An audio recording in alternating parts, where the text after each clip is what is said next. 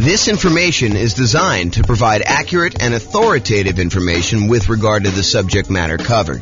It is offered with the understanding that the presenters are not engaged in rendering legal, accounting, or other professional services. If legal advice or other expert advice is required, the services of a competent professional should be sought. Welcome to the Mobile Real Estate Investing and Real Estate Financial Planning podcast. Learn all about investing in real estate in Mobile, Alabama, with a combination of real estate financial planning and modeling with numbers specific to Mobile, plus syndicated, more generalized recordings of live and pre-recorded real estate investing classes, not all of them specific to Mobile. Be sure to stay tuned after the podcast for a message from our sponsors. All right, good morning and welcome everyone. I am James Orr, and we have a really exciting webinar for this morning. So the title of the webinar is why you still might want to invest in real estate despite high prices and high interest rates and lagging rents. So I've been thinking about this a lot. One of the things we're seeing right now is that over the last few years, especially, real estate prices have gone up very rapidly. But then in order to curb inflation, the Federal Reserve has decided to significantly raise interest rates. And so interest rates are way up on prices that were already very high. And rents are up, but they're lagging behind where the prices and the rents are.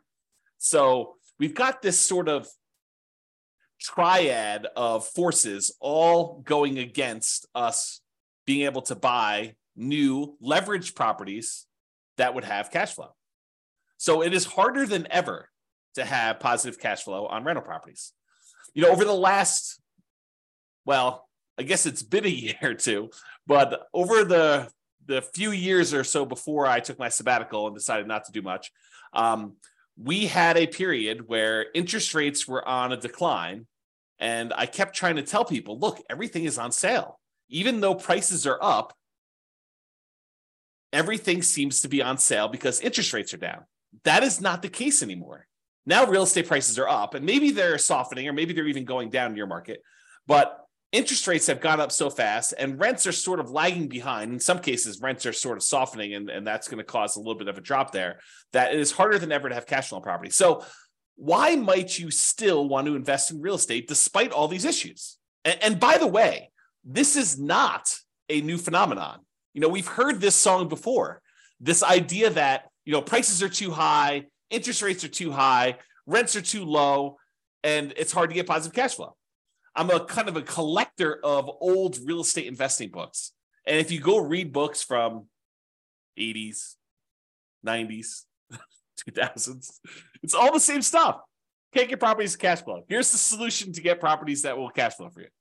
And so I want to talk today about how to kind of overcome some of these strategies and why you might want to still consider investing in real estate. And I've got some interesting new things. And I'm going to try to keep it relatively short because I probably could talk about this stuff all day. In fact, there's a couple of points in here where I mentioned, you know, I probably should do like a full class just on this one little topic. So we'll kind of get there. So cash flow as a goal. So many real estate investors are focused on cash flow because of how you think about what it means to be financially independent. If you think about the three inputs that determine whether or not you're financially independent or not, it's these three things. Number one, passive income from things like Social Security, pensions, if you happen to be lucky enough to have a pension, or if you buy an insurance product called an annuity, which is basically you pay a lump sum. Sometimes you pay it monthly over a period of time before you actually receive it. But in most cases, you pay a lump sum. And then in exchange for that lump sum, the insurance company will pay you out a certain dollar amount, usually per month, until you die. There's some exceptions and variations on that fee, but the idea is you give them $100,000 and they give you, I don't know, whatever it is, 3% per year. So it's sort of like you're betting that you're going to outlive what you could have done yourself if you'd taken that same money, invested somewhere else by having the insurance company invest that. And so you give them $100K, and if you die early, then that's how they're able to pay out. Some people longer and some people shorter. So anyway, number one, passive income from Social Security, pensions, or annuities. Didn't mean to go off on a tangent on annuities. This was not intended to be an annuities class. Number two, net cash flow from rentals. And this is the one where I think a lot of real estate investors focus on cash flow. They're cash flow, cash flow, cash flow. I want to be able to be financially independent. And the way you do that is you have enough cash flow coming in for your rentals to be able to be financially independent. Yeah, that is one way to do it. The third way is a yearly safe withdrawal rate, a percentage of your assets that you have invested somewhere else that you can safely pull out, usually from the return, although you can dip into principal in some cases, on some type of invested assets, usually stocks, bonds, commodities. People aren't talking about Bitcoin quite as much anymore, except for the lawsuits and stuff. So, but that's an example of another invested asset. To be 100% clear, though, it's not yearly safe withdrawal rate on equity. The equity is what's generating your cash flow, and this is another kind of sub problem to what we're seeing in our current environment.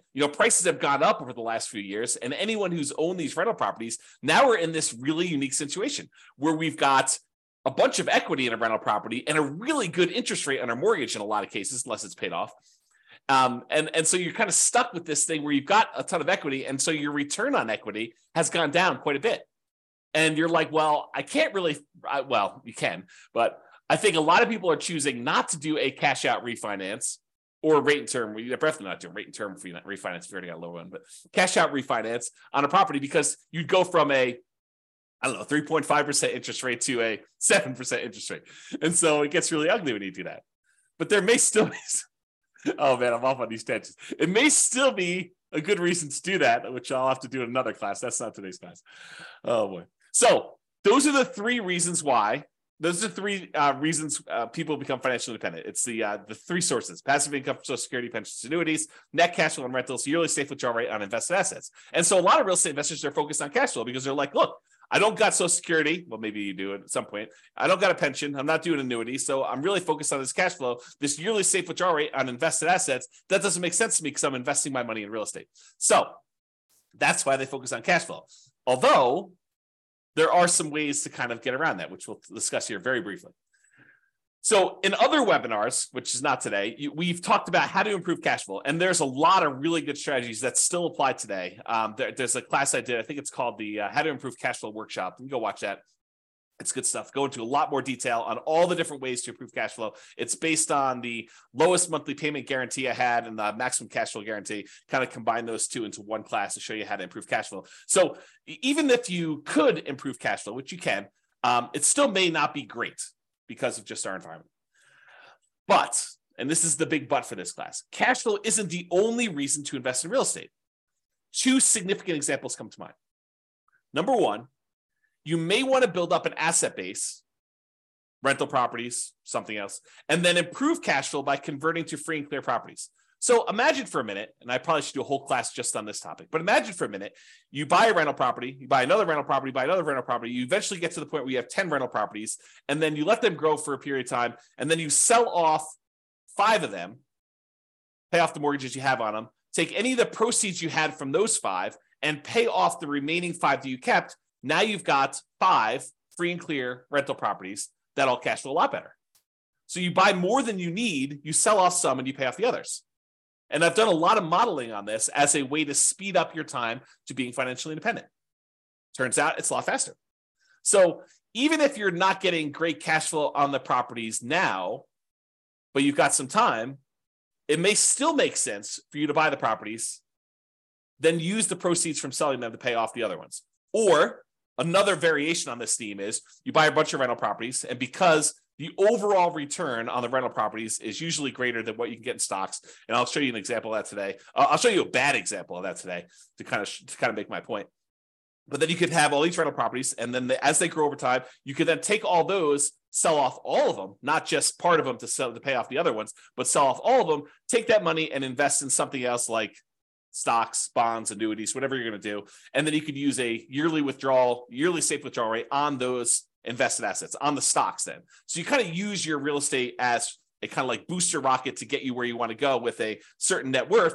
Then you use that net worth in order to live on a yearly safe withdrawal rate. So those are kind of like the two immediate exceptions of why cash flow isn't everything, right? So let's discuss building up assets and why specifically the first $100,000, acquiring the first $100,000 is the hardest. And then we'll return to real estate for building up your asset base. And for those of you that stick around to the end, I got some brand new stuff that I did yesterday, which I will share with you, which is crazy. I think it's going to blow your mind. It has to do with free and clear rental properties, buying properties for all cash, which I think a lot of people are like, oh, that doesn't make sense. It takes so long and everything else. Well, not so fast. Not so fast on that one. Okay. All right. So here's a quote from Janet Lowe from, I think it's a book, Damn Right, Behind the Scenes with Berkshire Hathaway billionaire Charlie Munger. Charlie Munger, I think, is worth like 2.4 billion, something like that. What's a few hundred million here and there, when you're talking about billions, right? So here's a quote about Charlie. He's a billionaire. He's Warren Buffett's partner. They do a lot of investing, bounce ideas off each other. Really fascinating dude, super smart dude. So this is what Janet Lowe has to say about Warren Buffett, about Charlie Munger. Charlie Munger has said that accumulating the first 100,000 from a standing start with no seed money is the most difficult part of building wealth. Wow, a billionaire who is focused on investing for pretty much all his life says the first 100,000 is the most difficult. I'm continuing with the quote. Making the first million was the next big hurdle. So once you get to 100K, then your next goal is, hey, how do I get to this first million? Continue with the quote. To do that, a person must consistently underspend his income. Getting wealthy, he explains, is like rolling a snowball. It helps us start at the top of a long hill, start early, and try to roll that snowball for a very long time. So not practical advice. I mean, really good advice, but not practical in the sense that, how do you do it? So let's continue on. So here's an actual quote from Charlie about the same concept. He says, quote, the first 100,000 is a bitch, but you got to do it. I don't care what you have to do. If it means walking everywhere and not eating anything that wasn't purchased with a coupon, find a way to get your hands on $100,000. After that, you can ease off the gas a little bit. So again, not super practical yet, which we'll get to, but still super interesting. All right. So here is a chart showing how long it takes to save up for your first $100,000. And I've assumed a couple things with this. Now I'll go over my assumptions. So I think it's important. The first thing is I assumed you're saving $10,000 a year. And, to kind of use Charlie Munger's quote, you got to do whatever you have to do in order to save up that first 100K. And if it means scrimping and saving and, eating ramen noodles or doing whatever you have to do, got to do that. So I've assumed you're saving $10,000 per year, and I've assumed you're saving, you're getting 7% interest on your money. So you're investing in stocks or something like that, and you're able to get 7%, which I don't think is like incredibly difficult over a long period of time. In any given month, it's hard to hit that number, but over a long period of time, I think 7% seems really reasonable. I've also assumed that you don't save this monthly. Basically, at the end of the year, you save up 10K and you invest that. So you'll notice there's no interest earned on the money in the first year. Basically, you deposit 10K and you have $10,000 at the end of year one. Then at the end of year two, you earn interest that's 7% on that first $10,000, and you invested another $10,000 at the end of year two. So at the end of year two, you have $20,700. $700 was interest on the first 10K, but you added another 10K. So $20,700 at the end of year two. And each year, each year your money grows until eventually, after 7.84 years, a long time, you get to $100,000. And you're thinking to yourself, incorrectly, I might add, but you're thinking to yourself, 7.84 years to get to $100,000. It's going to take me, 10 times that, 7.84 times 10, almost 80 years to get to $1 million. And I don't have 80 years. A lot of you are thinking. And secondly, $1 million is not what it used to be. And so I think I need more than $1 million. And so you've got some challenges. You're like, it's going to take me 80 years to do this. Well, maybe it won't take you 80 years. Let's take a look. Saving your first 200K. So in that last chart, we showed you the first 100K to get to this point took 7.84 years. But at this point, you've got $100,000 that you've got invested at 7%. And so part of the work is being handled by the money you already have invested. Sure, you got to keep adding the 10K, but the 10K is becoming less and less important over time. The money you have invested becomes more important. And that applies to real estate too. Once you get a rental property and it's kind of performing on its own, that continues to grow and you have to do less work to make more and more progress. Okay. So the second 100K happens in only 5.1 years. Whoa. I went from 7.84 years, almost 8 years, to about 5 years. That's a lot faster. It's 35% faster to save that second 200K. Well, that's interesting. Well, if it only takes, another, whatever it is, 9 more times for this, that's only 45 more years. That's a lot faster. It's becoming more interesting. All right, I'm going to jump ahead a little bit. We're going to go to 500K. So the first $100,000 took a little less than 8 years. The second one took a little more than 5 years. The third one takes a little bit less than 4 years, 3.78 years. The fourth $400,000 total, takes just a tiny bit more than 3 years by itself to get that last 100K.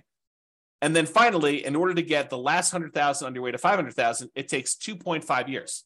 So as you can see, it's getting faster and faster for each one. And you're not investing more each year. You're doing that same $10,000 each year that you do this. Okay. So when you get to your first million,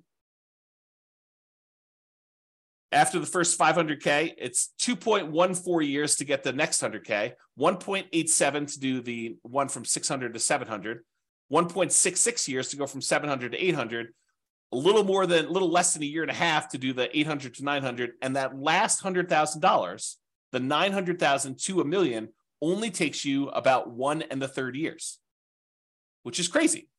And if you think about it, that first $100,000, it took you 7.84 years to do it. But the last 400,000, 4 times as much, took you less time. It only took you 6.37 years to grow the last 400,000 on your way to $1 million, compared to a little bit less than 8 years to do that first 100,000. That's crazy, right? That's the challenge. So you got to do whatever you can in order to get to this first 100K. And, I don't know if I covered this explicitly in here. If I don't, I'll cover it now here. So this is the thing. If you're going to get nothing else from this webinar, you need to buy an owner-occupant property to live in. Why? Because you could buy it with USDA or VA if you're a veteran, nothing down loan. Some other lenders have 0% down loan programs, or there's 3% down conventional loan programs or 3.5% down FHA programs. But do whatever you can to save up enough money to buy just an owner-occupant property, because a highly leveraged owner-occupant property can get you to this 100K. That's all you need to do. You should do more, but if you just did that thing, it makes a huge difference in getting you there. Okay. All right. So this is what I was talking about before. Saving up your first $1 million. It takes you 25% of the total time it would have saved you to make $1 million just to earn that first $100,000. Almost 25.5% of your total time to get to $1 million is the first 100,000. It takes you about 74.5% of the time, or about 3/4 of the time, to earn the next 900,000. If you think about it this way, it takes you 25.5% of time to earn that first 100,000, 16.6% of time to earn the second 100,000, and then a little bit more than half the time, 57.9, in order to earn 800,000. So it gets crazy to think about how much effort goes into that first bunch, and then how much effort goes into this next one. And the same applies if you're like, okay, I'm already at 100,000, James. You're kind of talking below my level. The same thing applies to millions. So it takes you 25.5% of the time to earn the first $1 million, although it's actually probably a little bit different than that. Still the same idea, though. And then it takes you about 75% of the time to earn the next 10 million. Okay? All right. So this just breaks down the total amount of time. In this particular example, it took you 30.73 years if you put $10,000 away and you're only earning 7% per year in order to get a full $1 million. And it breaks down how much as a percentage of time it took to do each one. By the time you get to that last million, it's only 4.4% of your time to earn that last $100,000. Super interesting. Okay, so here's the difference. Remember before we talked about if you're saving $10,000 per year, that's these numbers. And this goes from $100,000 increments all the way up to $1 million. And so if you're saving $10,000 a year, it took you 30.7 years at 7% interest rate in order to generate that $1 million. However, if you save $15,000 a year, it takes you 25.6 years. If you're only able to save $5,000 a year, it'll take you 40 years. If you're only able to save $200 a month, it'll take you 50.4 years. If you're only able to save $100 per month, it'll take you 60.3 years. So it shows you how over time this does this. Okay, so you can kind of look at that chart if you want to. Take a screenshot if you want to. Okay. Now, the interest rate you earn on your way to this $1 million, earning $100,000, that kind of thing, the interest rate you earn matters. So if you're only earning 1% on your money, not 7%, it takes you a lot longer to build up to that $1 million, which is right here. Okay. If you earn 10%, it's shorter, but it's not significantly different. So that first 100K, it took you 7.84 years at 7%. If you earn 10%, it's only 7.27. And the reason why is most of the effort is from you putting in that money. It's not the money. Later on, the interest rate matters more because you have more money invested. And so the interest rate impacts a larger portion of the amount that's getting you there. Okay, so you look at that. And you'll notice here that I only go to 12%. But leveraged real estate's probably not 7% per year. And it's probably higher than that 12%. Now, it could be less, depending on which property you pick. It's not like this is automatic and a gimme. But it's usually higher than 7% when you account for all the different areas of return when you buy real estate, not just cash flow. We're not talking about 7% cash on cash return. We're not talking about getting 7% cash flow on the amount you had invested. We're talking about the overall return you get from the tendency for properties to increase over time from inflation, which we often call appreciation. Properties going up in value over a very long period of time, like any given month, like this next year, property values can decline. In the next 5 years, property values can decline. But over a very long period of time, typically what happens to property values is they go up with inflation. It costs more to build the properties. It costs more in labor to build the properties. And so what tends to happen is property values overall as a whole tend to go up with inflation over time. Okay. Sometimes a little faster, sometimes a little slower. Sometimes they have significant uptrends over like the last few years. Sometimes they have significant downtrends like we did in 2008, 2009, that kind of period. Okay. But overall, long period of time, properties tend to appreciate over time. So that's one area. Cash flow, which we talked about, which, right now might actually even be negative. Depending on what market you're in, you might actually see negative cash flow. If you put down 5%, put down 20% in a property, the more you put down, the more likely you are to have positive cash flow on a property. If you bought a property free and clear without a mortgage at all, you're very likely to have positive cash flow on that rental property. If you put down more, if you put down less, you're more and more likely to have negative cash flow. Plus the return you get from paying down the loan on the property. Part of the monthly payment you make on a normal amortizing loan, 15-year loan, 30-year loan, 40-year loan, any of those amortizing loans that pay themselves off over a certain period of time, like a 15-year loan pays itself off over 15 years, 30-year loan pays itself off over 30 years. But I actually have a typo here. Let me make a correction. It says department pay down instead of debt pay down. Make a note. So debt pay down, the return you get from paying down a loan, that little amount of money in the beginning that pays down how much you owe, the principal on the loan, that increases over time. And the amount you make from that is also a return. Plus, when you have a rental property, not properties that you own, you live in, but if you have a rental property, you get a tax benefit of depreciation. And man, I got to do some whole classes on depreciation because this is a tool that becomes very important in a market like now, where we have these high prices, high interest rates, lagging rents, and we're looking for deal alchemy, where we can kind of manipulate the return quadrants in order to get properties and have them overall cash flow less. So I need to do a whole class on depreciation, bonus depreciation, accelerated depreciation, things of that nature. But anyway, I digress. Oh boy. Really, this idea of depreciation, it's tax benefits the government gives you for owning rental property. And you are required to take it. If you don't take it, they assume you did. And so there's no reason not to take it. So you have this depreciation benefit for doing that. So the overall return from appreciation, the tendency for property values to increase over time, cash flow, after all your expenses on a property, what you net, debt pay down, paying down the loan on the property, and then the tax benefits from depreciation, which I like to call cash flow from depreciation, because it shows up either in less taxes from your paycheck, or at the end of the year, you get a big chunk back. Okay, so it's cash flow from depreciation. So those areas of return on leveraged properties, it tends to be higher than 7%. So if it's higher than 7%, that could be advantageous for you. And this is especially true if you acquire an owner-occupant property, one that you live in, as a primary residence with little or nothing down. So you go buy a property with a USDA or VA loan, you get nothing down on that, or you put a 3% down on a conventional loan, or 3.5% down on an FHA loan, or 5% down on a conventional loan, and you're able to buy a property that is highly leveraged. The returns from appreciation, debt pay down, depreciation, if you convert it to a rental after a period of time, those are all usually really, really good. The cash flow may be ugly because you got very little into the deal. And so you're looking at the overall return. And if you convert that property after living there for a year or two or whatever it is, and you convert that property to a rental property, what we normally call the nomad real estate investing strategy. You buy a property with little or nothing down, you live there for at least a year, and you convert to a rental. If you kind of do that strategy, that can be very effective.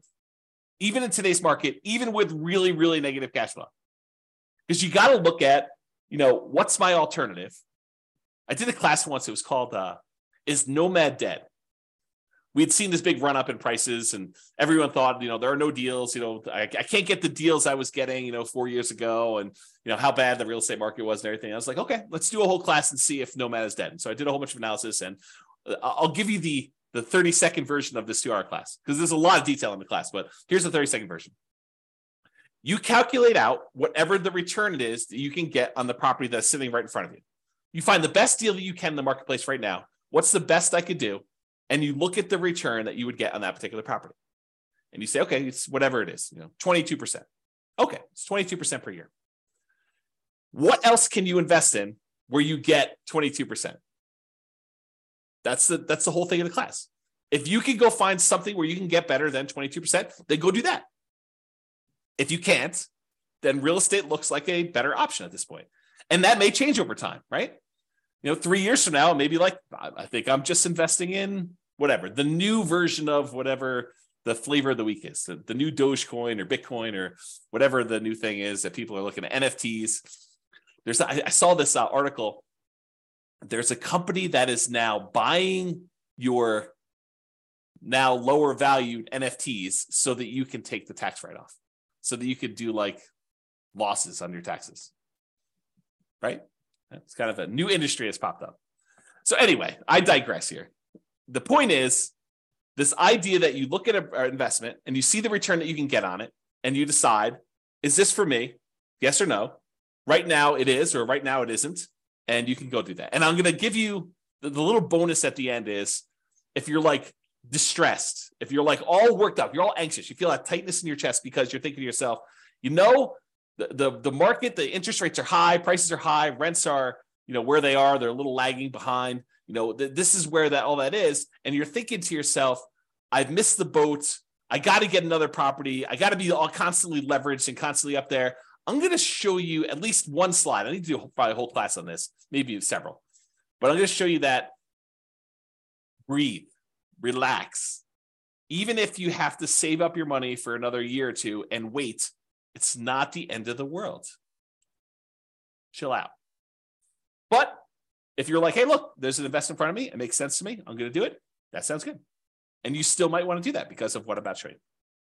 Okay. So this is what I would consider a particularly bad property, right? It's I'll jump right to the bad spot. It's negative $8,000 a year in cash flow. Now you are buying it with 5% down, so you got very little money in the deal, but it's ugly. I mean, who wants to put out, whatever it is, almost $700 a month in negative cash flow? But as an aside, if you were going to save $10,000 a year in order to get that first 100K and kind of build on that, if saving that is really paying negative cash flow to kind of like invest over time in order to own this rental property, that's not the end of the world either. If you think about it this way, I'll kind of go off on a tangent on this. If you had put enough down, this thing would have positive cash flow. But you chose to put a little down, and now you're choosing to take some money each month and paying the negative cash flow. Really, you're just paying the mortgage payment. You're not getting enough in to do it, so you have to supplement it. But you're paying that negative cash flow over time. It's sort of like you're able to make an investment in this rental property over time. You are investing a little bit of money each month in the form of negative cash flow as additional down payment that you didn't make elsewhere. Right? I mean, isn't that what you're doing? You could have put more down if you had, whatever this property is. I don't even know, $500,000. You could have put $500,000 down. It would have had positive cash flow from day one. Could have put probably $250,000 down, had 50% mortgage on the property, and it probably would have positive cash flow. You chose, in this case, to put 5% down, and so you have negative cash flow. So instead of putting, $250,000 down, you put down $25,000, and now you're saying, I put down $25,000, and I'll pay in $8,000 per year in order to acquire this property that overall makes me, in this case, $4,286 net. So $8,000 from appreciation and change, almost $3,000 in debt pay down, and about $1,200 in tax benefits. So overall, it brings in, almost $4,300. Okay, so that's the dollars now. So this property does that. Now, if we look at how much you invested and the return you got in that investment, the appreciation is a 50% return on your initial down payment. So from appreciation, for the property value going up, in value, you're getting a 50% return on that. Your cash flow is negative, a lot, almost negative 50%. In fact, they almost offset, right? So the amount of money you're making for appreciation is offset by the amount of cash flow you're getting on this property. In this particular example, with putting very little down on a property that I admit is a deliberate bad choice, right? And if you're in a market where this is what you can get, this is what you can get, right? And this is what you got to decide on. The debt pay down portion of the return is 17.7%. And what's interesting about the top half of this quadrant, the appreciation of the cash flow, is those are speculative, right? We really don't know if next year the property is going to go up in value or if it's going to go down. We don't know if rents are going to improve, stay the same, or go down. So the top half is sort of a little speculative. We don't really know what's going to happen. We're speculating that the market is going to continue to do well. The bottom half of the returns, those are more certain. They're less speculative. The debt pay down portion is contractually guaranteed by you and the lender. When you get a loan, you sign an agreement with the lender that says, okay, you're going to make these regular payments for the next 30 years. And if you do that, this loan is going to be paid down by that amount. It's contractual. It's not speculative. It doesn't matter how the market does. Market could do good, market could do bad. It doesn't matter. You're getting that return. So debt pay down 17.7, and the tax benefits, unless they change tax law, which it's possible that they will, very unlikely, but possible, you're going to get 7.73%. So overall, the return you're getting when you add up that really negative cash flow portion, plus appreciation, plus debt pay down, plus tax benefits, you're getting 26.31%. On what I admit is a horrible deal. I don't want to say horrible because someone might actually buy this, right? I think this is the challenge. It is a deal I picked because it was ugly. The cash flow on it was not fun. So the question then becomes, can you go somewhere else and get better than a 26.31% return? And if you can, great. Then maybe this is why it says, I don't know what the title is, why you might still want to invest in real estate. Well, you might want to still invest in real estate because you're getting a 26.31% return, even with ugly cash flow. If you can go somewhere else and get a better return with similar risk characteristics, because you got to kind of take that into account, right? You can't go do, I'm going to go play roulette. I can get a 100% return on my money if I win at roulette. Yeah, maybe. Different risk characteristics, right? Okay. So anyway, if you can do better than 26.31, maybe you do something else. If this is the best you see, the best you've got available, then maybe you might want to still invest in real estate. Okay. So that's sort of the crux. Now, this was that years to save your next 100K. At 7%, it took 7.84 years to get that first 100K. At 25%, which this is 26.31. So at 25%, it's 5.61. So it's a lot faster. I didn't sum it up. I probably should sum it up in the future. But it just goes to show, like, by the time you get to that last 100K to get to $1 million, it's only 0.41 years at that rate versus this, I don't know, 1.24. And honestly, This is the problem we're seeing with other people right now in our marketplace. They've been building up their equity, right? The property values have been going up. They've been paying down their loan. They got really nice low interest rates, which the loan pays down a little faster when you do that. Your return on your debt pay down return is a little higher early on. So you're actually building up equity really fast. And so your return on the amount you have invested in the deal actually goes down. So the overall return we see as we own rental properties longer and longer and longer actually goes down till eventually when you pay off the property and you get rid of your depreciation benefit, eventually it approaches cap rate plus your unleveraged appreciation rate. You know, if your property's going up 3% a year, which is what I use for the appreciation rate assumption, by the way. Some people are like, James, you get 50% return from appreciation. James says that he's getting 50% appreciation. No, I didn't say I'm getting 50% appreciation. I'm getting 3% appreciation, which seems very reasonable over a long period of time, especially considering the last few years. But 3% over a long period of time, it turns out the return from getting 3% appreciation is 50% when you only put 5% down and you have 1% in closing costs. Okay. I got distracted. I don't know where I was, but the idea here is you've got this good return that you're seeing and it gets you there a lot faster. Man, to be spacey. Okay, here we go. All right, so grow your assets net worth. So even with negative cash flow, significant negative cash flow, really ugly cash flow, and even modest depreciation, that 3% per year, and the debt pay down from, in this case, putting 5% down the loan, debt pay down is pretty good.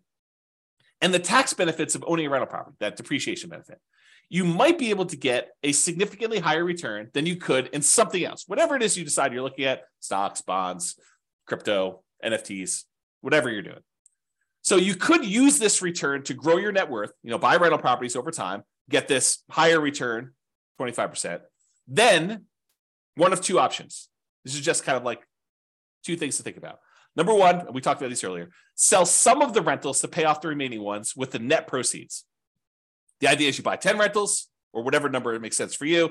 Then over a period of time, when you get closer to the point where you need to convert that money in order to be much more cash flow heavy, to be able to support yourself and be financially independent, you sell off 1, 2, 3, 4, 5, 6, whatever number it is to pay off the other ones that you still have. And then you have really, really good cash flow, free and clear properties on those.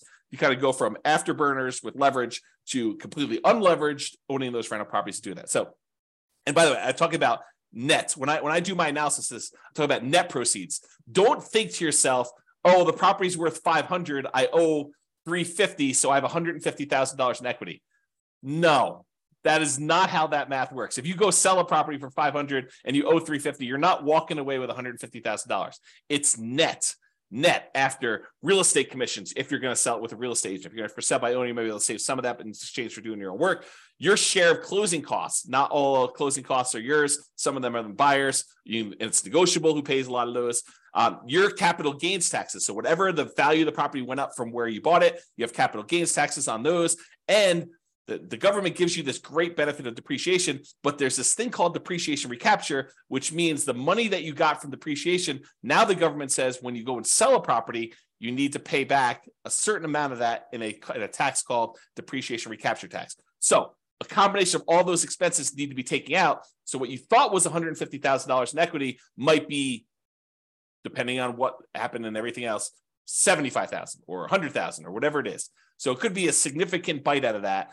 So I'm talking about taking all the properties you have, selling off some of them, paying all those fees I just talked about, or eliminating them or deferring them. You could defer some of them with 1031 exchanges and stuff, although you wouldn't be able to pay off the properties with a 1031 exchange.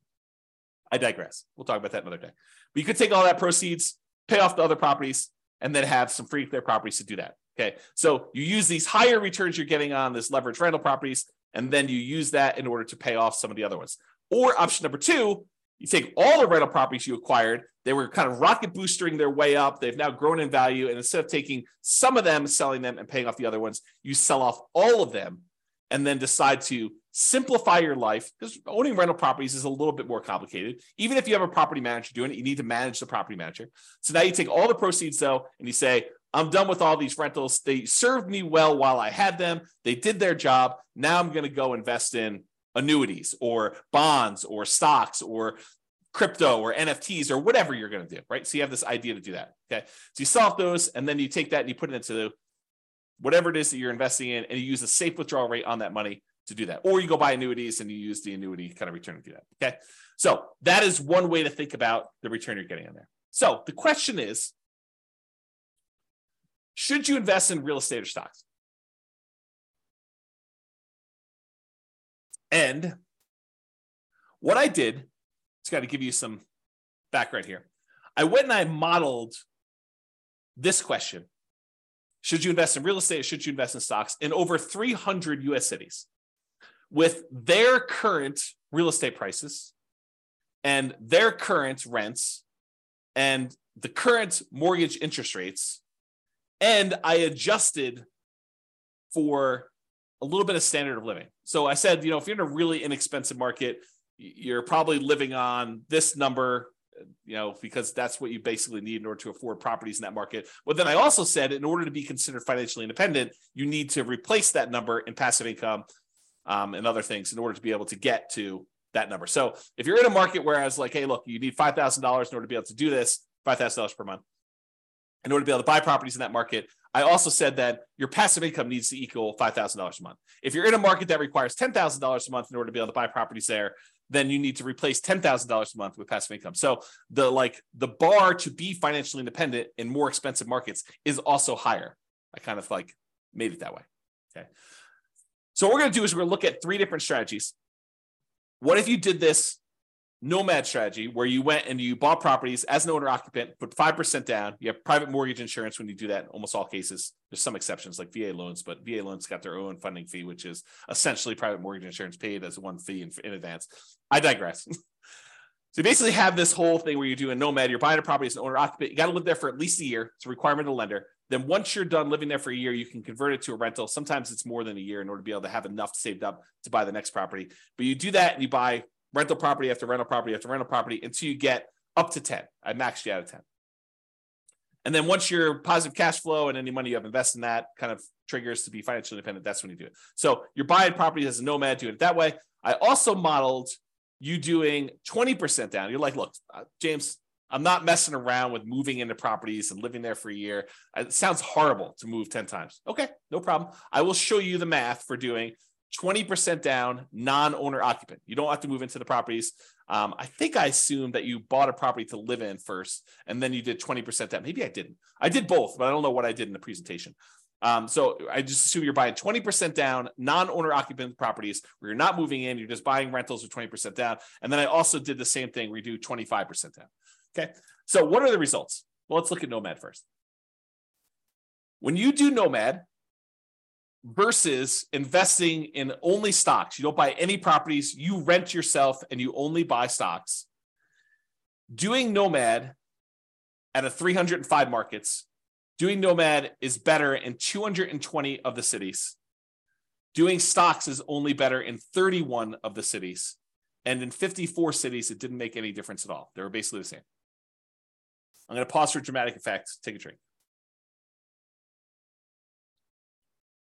In other words, this question of, should I do real estate? Should I invest in stocks? If you do the Nomad strategy, put 5% down, move into the property, live there for a year, convert that property to a rental and repeat the process, it is better to do that strategy than to just invest in stocks in 220 of the 305 cities. In 31 cities, it is better to have done stocks.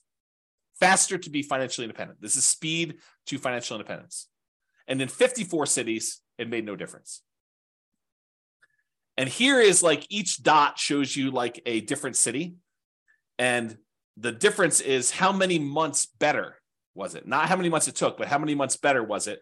And the red dots are all the ones where it was better to do Nomad by that number of months. So, and I did it based on price of market. So I want to show you, look, in more expensive markets, is it always better to do Nomad, or less expensive markets always better to do Nomad? But so for example, right here, this dot shows you that the properties in this particular market happen to be in the $130,000 range. And it is almost 400 months or almost 500 months better to do Nomad than to invest in stocks.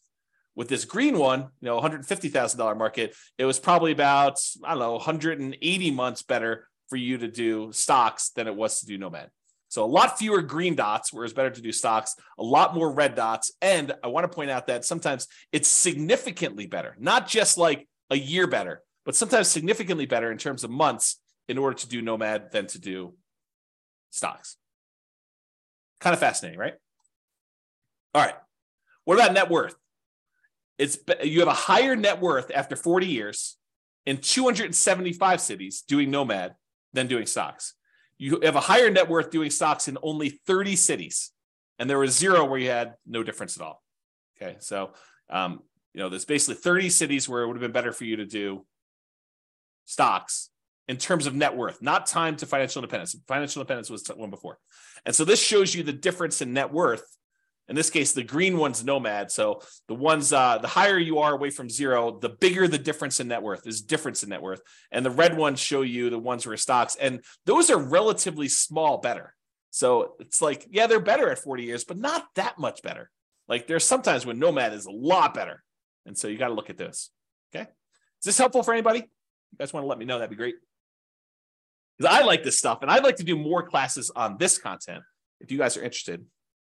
So let me know in the chat box, if you could, for those that are not sleeping. Okay. Yeah. See, people love it. That's awesome. Thank you. Appreciate that. All right. 20% down. So we did Nomad before. Now we're going to compare 20% down to investing in stocks. So if you're going to do 20% down, and this time you're not moving into properties, you're just buying non-owner occupant rental properties. You're like, forget this, dealio where you're moving into properties, James, you're crazy. And no one's going to move into properties. A lot of people do, but I digress. The saying of the day is I digress, because it seems like I'm all over the place today.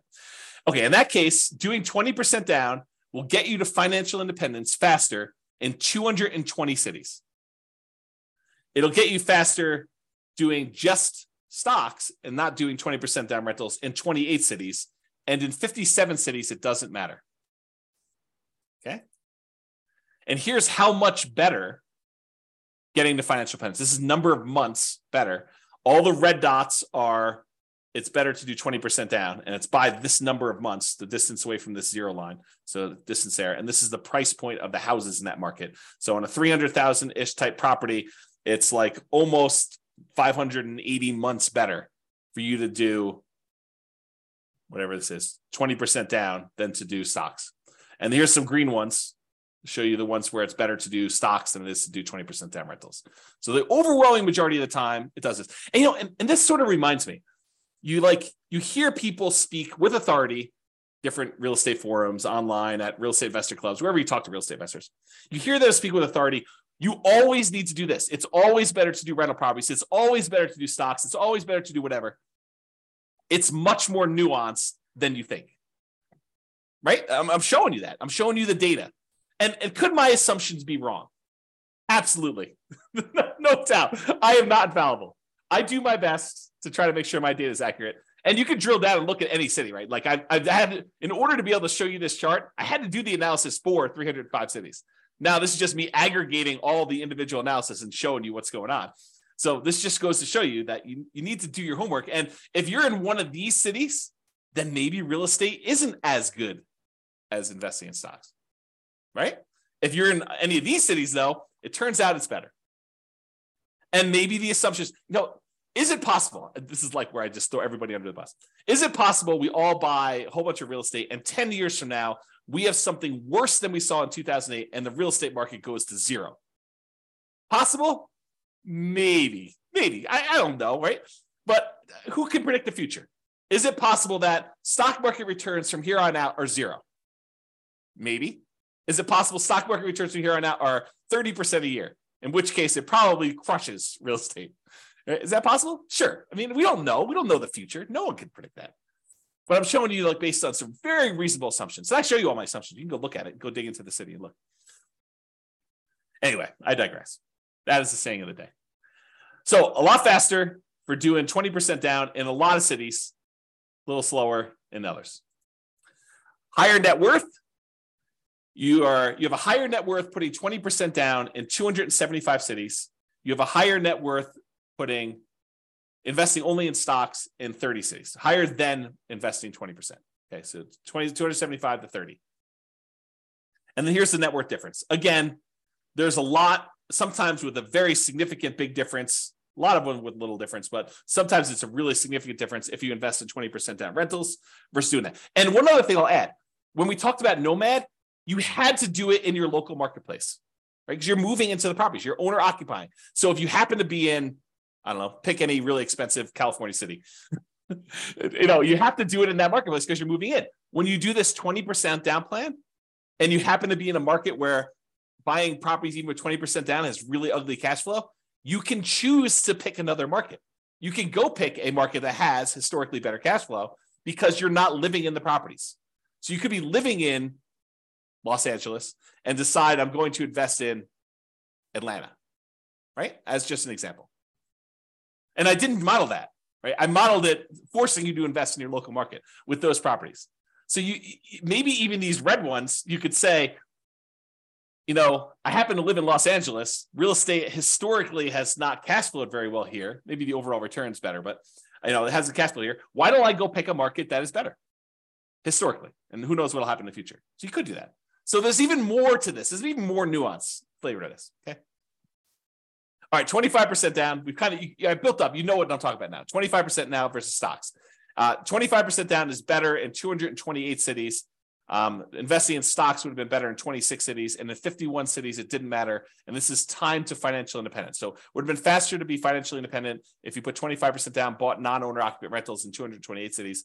It would have been faster for you to be financially independent if you invested in stocks in 26 cities, and 51, it didn't matter. And then here's that distance, basically how much longer the difference between one and the other. And all the red ones are the 25% down. The green ones are you invest in stocks. And you can kind of look at this. And then higher net worth. You have a higher net worth investing in 25% down rentals in 277 cities. If you only invest in stocks, it was better in 28 cities and 0 with no difference. And then here's the difference in net worth. So sometimes it's really significant difference in net worth. Sometimes it's much, much lower. Okay. Last few slides. This is sort of the bonus content. Bonus content. All right. Claudia said, happy to see you again. Very good information. Awesome. Thank you. Good to see you. All right, cool. Buy rentals for cash. So I already showed you real estate is generally, there's exceptions, but generally faster, better net worth than stocks.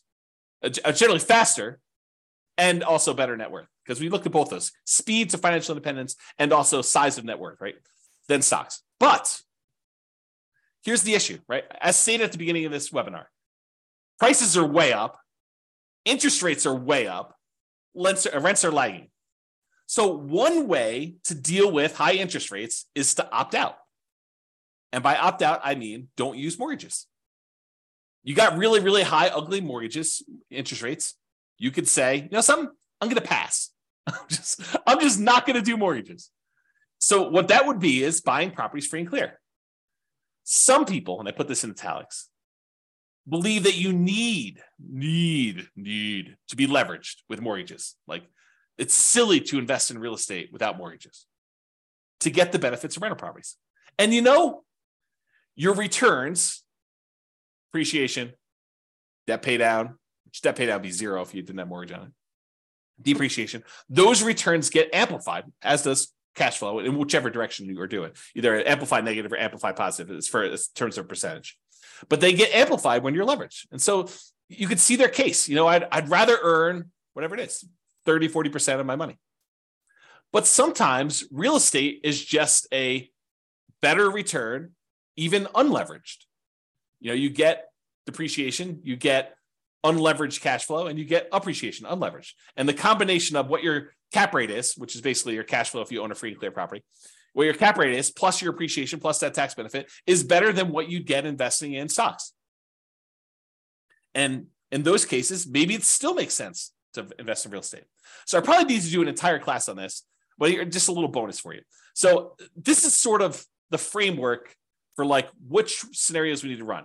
So we need to do a scenario where you do buy an owner-occupant property to live in, and one where you say, I'm going to forego buying an owner-occupant property to live in, and I just rent myself. So you've got two different groups. And then in each one of those, you need to decide how you're going to invest. whether you're going to do the nomad strategy and keep buying owner-occupant properties and converting them to rentals, or if you're going to do, which I guess doesn't apply if you're renting, but that's the exception.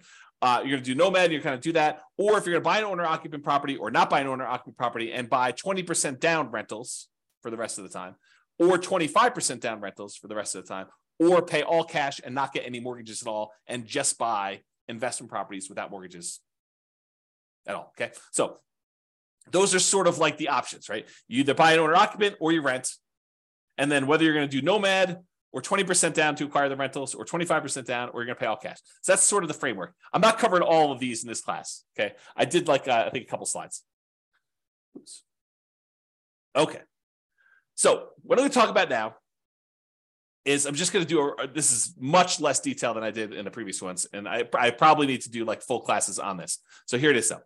Nomad versus owner-occupant, so buy an owner-occupant property, then do 9 all-cash rentals. So we're either going to buy an owner-occupant property, live there for a year, convert it to a rental, repeat that process until we get up to 10 rentals, or completely alternative, we're going to say we're going to buy an owner-occupant property 5% down, then we're going to save up our money until we have enough to buy a property free and clear without a mortgage at all.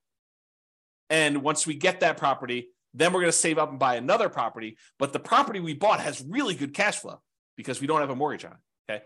So in the baseline nomad model, where we just did nomad, 70 of them in 70 of the cities never quite achieved financial independence. They may have been really close. They may have been at like 90% of the way there to do it, but they never achieved financial independence in 60 years. So I set the timer. I said, look, we're going to model this for 60 years in the future. So it's possible 61 years they actually achieve financial independence. I didn't go out past 60, so I don't know. But at the point where that happened, 70 of these cities did not quite achieve financial independence. They may have been really close. They may have been really far away. We have to go look at that individually to see that. But in that case, 70 of them did it. However, if you did that, you buy an owner-occupant property, then you go and save up and buy 9 free and clear properties without mortgages at all. Only 39 of those never achieved financial independence.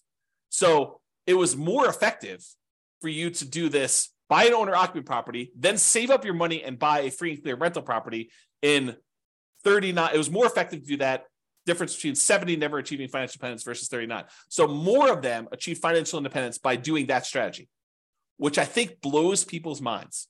They're like, this is crazy. You're saying that more often you see people be financially independent by doing this free and clear model versus doing highly leveraged real estate? Yep, in that particular case, that's true. Okay, there were 39 where both never achieved financial independence, regardless which scenario they did. So basically the 39 where you never achieve financial independence with this all cash thing, I'm pretty sure those are the same 39 because they probably didn't achieve financial independence when you did nomad either. Okay, moving on. When you own or occupy, then you do 9 all cash rentals. On average, it achieves financial independence almost 2 years faster. What? Say that again, James. What'd you say? I just said that if you do the model where you buy an owner-occupant property and then you save up and you buy free and clear rentals, that on average, when the average of all 305 cities, on average, it's 2 years faster, 24 months faster for you to do that to be financially independent than to do the nomad baseline. 2 years faster to actually do free and clear? Yeah. Now, there are some where free and clear is a lot, where the nomad's faster. And there's some where the free and clear is faster. But on average, it's 2 years faster. Craziness. On median's the middlemost number. It's 35 months faster, almost 3 years faster. That's the middlemost number. Now, there is a lot more to this story. There's no way I could do this justice in just this one class. I'll do more classes on this in the future, provided you tell me you want them. If you say, James, this sucks. I don't want to do any more of these. But if you tell me, look, this is super interesting, I do want more of this, then let me know, and I will plan on doing more classes. I could do a deep dive just into this one scenario, talk about the assumptions, talk about kind of outliers, how this works. We can look at different cities. Okay. So yeah, Nick's like, yeah, please. That's awesome. All right. So here's the chart for this one. So achieving financial independence, it's faster to do the owner-occupy than do 9 all-cash rentals in 177 cities. In 86 cities, it's still faster to do nomad. In 42 cities, it doesn't matter. Interesting. All right. Same idea, except now I'm looking at 20% down or 25% down versus doing one owner occupant, all cash for 9 rentals. So in this one, I put 20% down, doing that non-owner occupant thing versus doing the owner occupant, then buying all cash. So make sure you guys are clear on what I'm saying here. In one model, we are just buying 20% down rental properties. And we did one owner occupant nomad to start with. So we bought a property owner occupant. Then from then on, we put 20% down and bought rental properties. In this other one, we bought an owner occupant property and then we saved up money. And we bought properties all cash, free and clear. In 169 cities, it was better to do the all cash model. Versus in 93 cities, it was better to save 20% down to buy the rentals. And in 43 cities, it didn't matter. And this is in time to be financially independent. For the 25% down, with 25% down in 164 cities, it was better to do free and clear, to pay all cash for properties. It was better to do 25% down in 96 cities, and it made no difference at all in 45 cities. Craziness. All right. Look at that, just on time. Any final questions?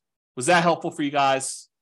Did it sort of answer your question as, why might I still want to invest in real estate despite high prices, high interest rates, lagging rents? That was the intent. Kind of give you an expanded view of some more subtlety and nuance to this whole real estate investing question. Cash flow is not everything, and it's not the only approach. Leverage property cash flow. Is that helpful? Any final questions before I let you guys go? No questions? Oh, wait, one question. Awesome. You're very, very welcome. Yes, excellent content. You're very welcome, Nick. All right, guys, that's all I got for you. Have a great day. I am doing a class tomorrow, so if you want to log in for that, it's on cap rates. So anyway, I will talk to you all soon.